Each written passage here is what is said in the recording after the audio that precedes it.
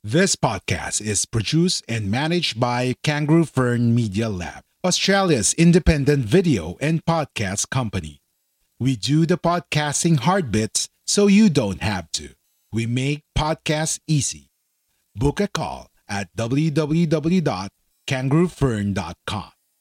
www.kangaroofern.com. So since medyo napasarap ang daldala natin last episode, we thought na para fresh sa minds ninyo, eto na ang paano natin i-apply ang mga na-mention natin sa isang 25-year-old single person na may 20,000 a month na lifestyle. So, ibig sabihin, Yeah. Hi, kamusta po? Hello. We're back. We're back. So, sabi ko pa naman, surpresahin pa naman namin sana kayo na ngayon na yung part 2 nung pinag-usapan natin nung isang episode.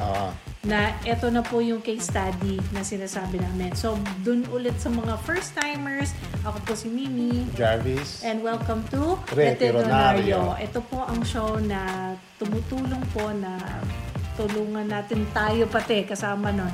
Tumutulong po na mag-budget, mag-save, at mag-invest. Which are, sa tingin po namin, ang mga key ingredients for a more secure financial future. So, last episode, medyo backtrack lang natin. Disclaimer muna tayo. Ay, okay. Lagi ko nakalimutan yung disclaimer na hindi po kami financial advisors. We are ordinary husband and wife team. Pero just sharing our experiences. Pero sabi nga po namin, in case you need more specific technical financial advice, consult your financial advisors. Okay, backtrack. Review muna tayo last episode. So, yung last episode, yung topic talaga natin, in which part 2 nga ito, pinag-usapan natin yung very simple, pinaka-simple na retirement plan. At pinakita mo ni Jarvis yung mga attitudes, like discipline and motivation. Pinag-usapan din natin yung savings account, paano mag-o-open, merong investment, merong everyday, merong wants, at saka yung emergency fund. And then, sinasabi nga natin yung steps, live within your means, gumawa ng budget, get rid of high interest loans, kumuha ng accident, health, and life insurance, at nagtapos nga tayo dun sa pag-create ng mga account. So, since medyo napasarap ang daldala natin last episode, we thought na para fresh sa minds ninyo, eto na ang paano natin i-apply ang mga na-mention natin sa isang 25-year-old single person na may 20,000 a month na lifestyle. So, ibig sabihin ba nito, 20,000 ang sweldo niya a month? Not necessarily. Pwedeng mas mataas ang sweldo niya. Pero basta ang mga expenses ginagastos niya nasa 20. So, dun sa mga, hindi naman ako 25, mas matanda pa ako sa 25, nasa 45 na ako, 35. So, kung ganun ang age nyo, pwede nyo gawin itong guide para magkaroon ng idea pa paano nyo gagawin yung retirement plan. Okay? So, unang-una, para malaman nyo... bakit nga ba tayo pumili ng 25-year-old? Kasi yung mga age na yan yung ayaw mag-ipon eh. Yan yung may mga pera pero ayaw walang mag-ipon. Walang pakialam sa kanilang future. So, ini-encourage namin itong age na to, okay? So, ang unang-una nyong gawin, kailangan nyo munang alamin magkano ba ang kailangan mong ipunin kada buwan para ma-attain mo yung iyong retirement objective.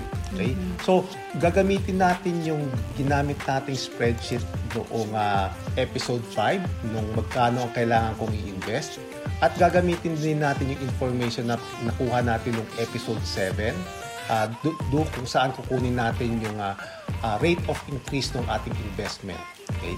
So, tingnan muna natin yung kaya nga kailangan talaga tune in sila sa mga episode natin, then nakalink silang lahat. So, yung spreadsheet natin, ito,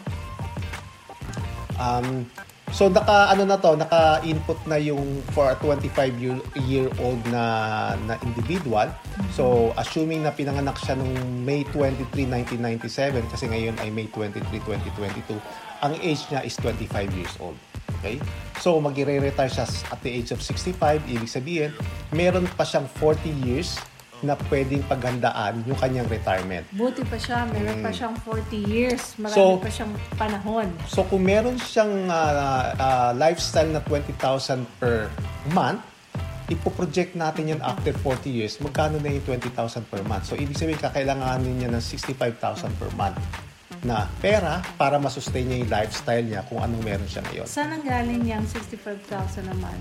Ano na yan, computed na yan. Pinag-usapan natin dun sa episode na yan na ito ay may formula. Ginamit natin yung inflation rate na 3%. Okay. At saan naman ang galing itong ating spreadsheet? Ginawa ko. Okay, so ito po ay isa sa mga inventions ni Jarvis. Hindi naman invention, kumbaga ni-refine ko lang yung mga information sa iba't ibang website din. Okay? So ibig sabihin, ang kailangan nating diyang ipunin ay kailangan niya ng 2,100 pesos kada buwan na dapat kikita ng 10%. So, saan natin to kinuha tong 10% na to? Napag-usapan natin last time din na okay.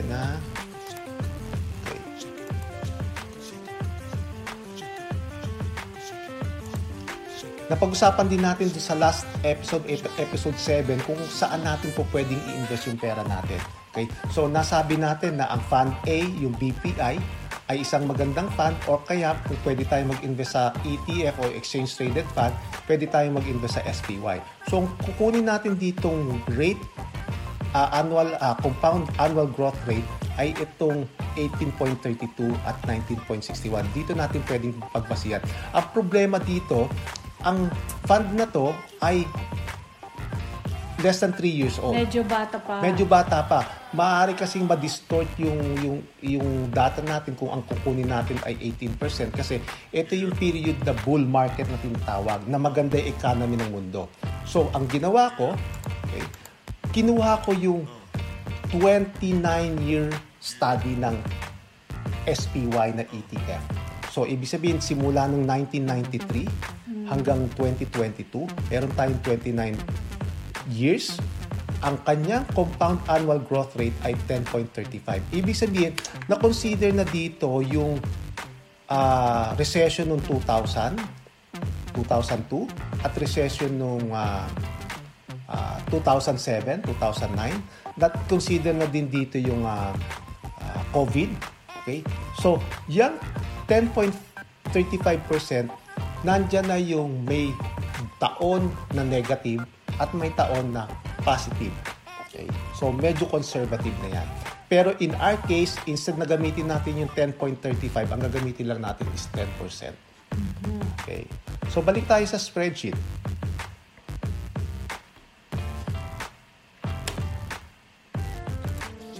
So, 10%. So, ibig sabihin, ang kailangang inyang ipunin kada buwan ay 2,100. Okay, so ngayon, gagawa tayong, meron na din akong in-handle ditong spreadsheet. Ito yung savings projection. Okay, so assuming na 25 years old siya, okay, magsisimula ang ating study ngayong year na to. Hindi, next year, 2023, first quarter, kung sabihin natin mag-i-invest lang siya ng 2,000. So, 2,000 kada buwan, ibig sabihin sa first quarter, makakapag-ipon siya ng 6,000. Tama ba?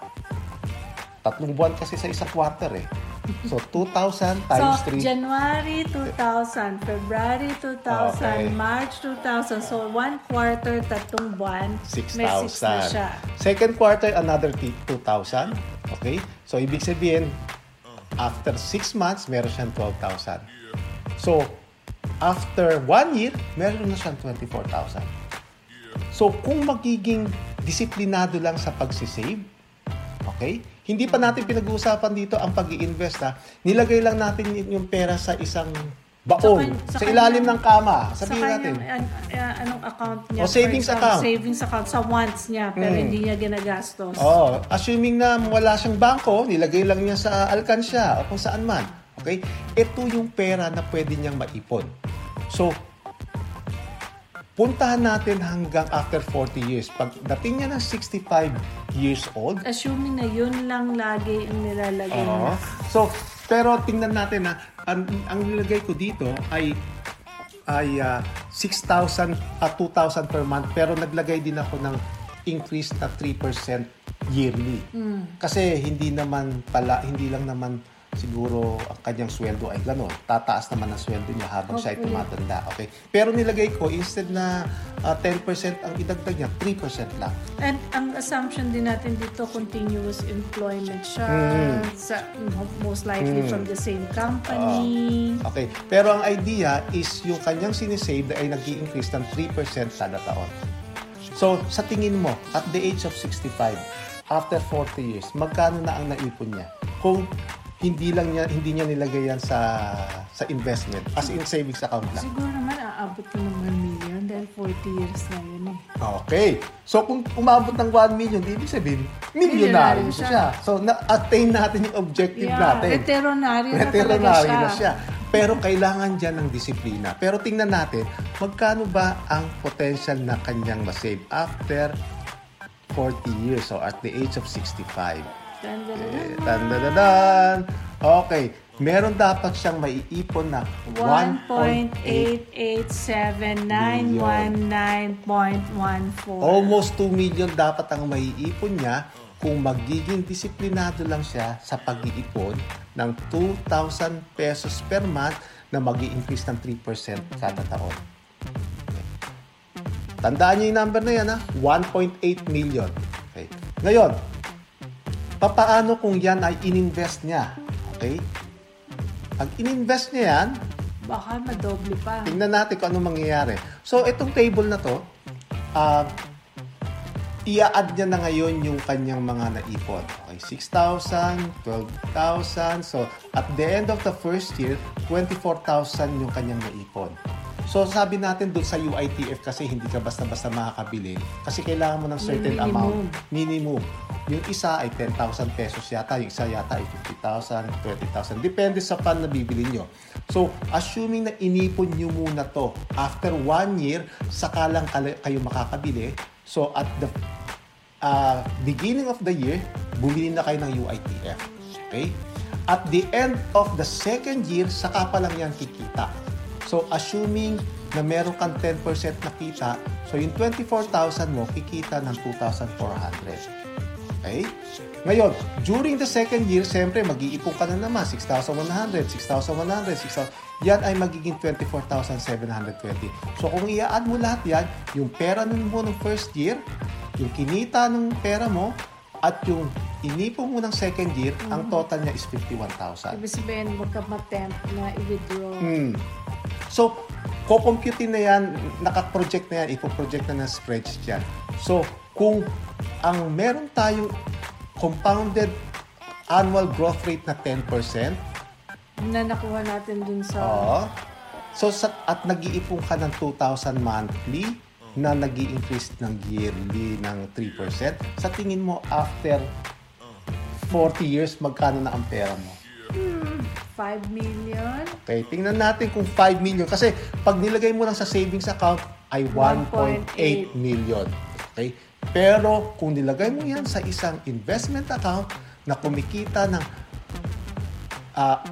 compounded annual growth rate na 10%, ang potential na pwede mong maging pera after 40 years, kailangan natin lakihan ng mata natin para makita itong spreadsheet na to. Magkano yan? Mas marami pa dun sa prediction ko na 5 million. Okay. Almost 16 million. Almost 16 million. Yan yung tinatawag ni Warren Buffett na compounded, yung the power of compounding, na nagsimula ka sa bata pa at dinagdagan mo ng dinagdagan, nagko-compound through the years, lumalaki ang pera mo. Okay? So, yan ang kagandahan kung ininvest mo yan at hindi mo hinayaan sa savings account. So, ngayon, ang lesson natin dito, halimbawa, lola na sila or parents sila na sabi nila siguro medyo nahihirapan na ako makahabol, pero meron silang mga millennials na apo o mga anak na hindi pa nakakaisip na gawin ito. Now is the time na i-consider nyo, na sabihan nyo sa kanila, look, yung potential ng pag-ipon mo ng 2,000 pesos a month. Okay.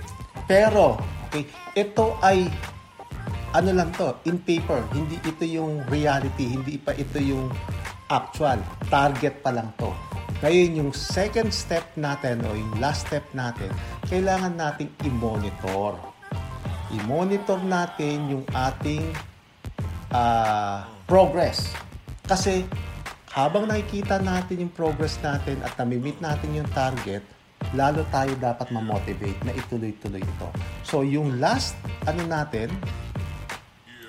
table natin, kailangan nating ikumpara yung target sa actual. So, halimbawa, pampaggamit nito, ang lalagyan nyo lang ng number ay yung white spaces. Okay, yung white spaces. So, halimbawa, sa first quarter ng unang taon, ang naipon nyo lang ay instead na 6,000 ay 5,500 lang. Okay?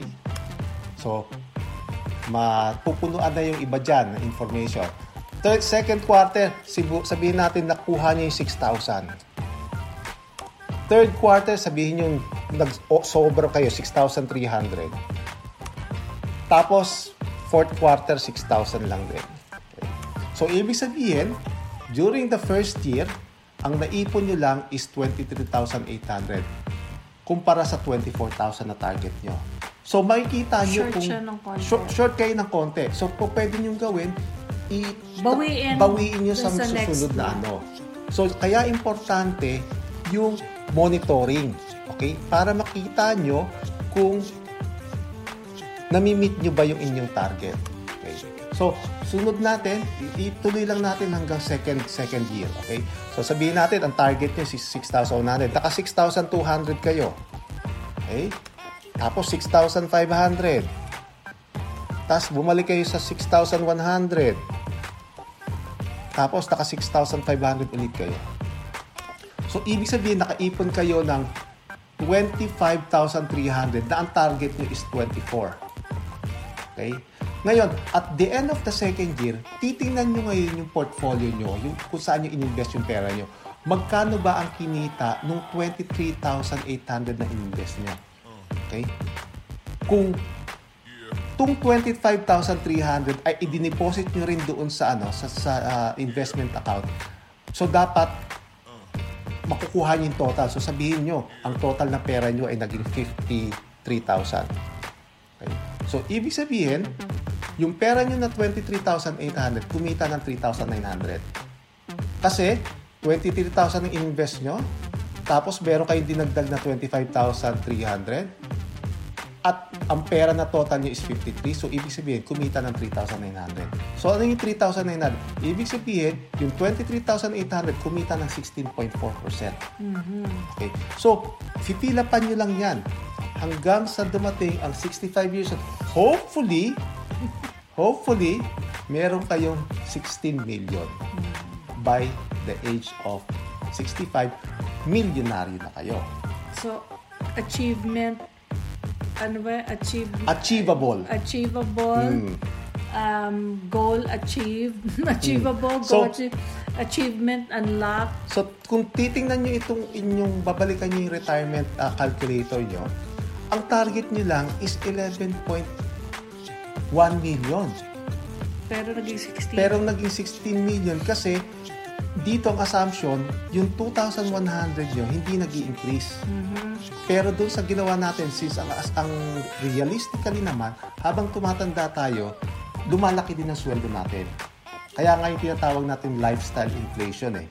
Okay? Pero, ang kagandahan dito sa lifestyle inflation, instead na dinala natin yung pera sa kung saan-saan lang, nilalagay natin sa investment.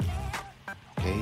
So, kung meron kayong 16 million, ang kailangan nyo lang naman para mabuhay ay 10 million. Yearly is 782,000 lang. So, ibig sabihin, yan lang ang kukunin nyo out of 16 million. So, yung matitira dyan, naka-invest pa rin. Kumikita pa rin. So, kumbaga sa gulong ng palad, dire-diretso lang siya. Ikot. Okay? So, kumbaga, meron na kayong money machine na tinatawag. Na parang ATM yan na wala kayong ginagawa, withdraw na lang kayo ng withdraw. Kasi, sinimulan muna ng bata, nag-invest ka na. Di ba maganda yun? Na meron ka na lang ATM Kumusta machine. Kumusta naman ang ating money machine? Ganun pa rin. Towards to that goal. Okay? Nasa right track pa naman tayo. Okay?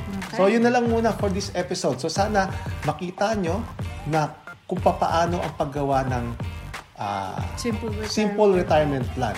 So, gamitin nyo, kung depende sa edad nyo, gamitin nyo itong retirement calculator, tapos gamitin nyo yung savings target at investment target at ikumpara nyo ngayon yung target sa actual. Very nice. Okay, so again, kung meron po kayong mga tanong tungkol sa na-discuss natin, just let us know.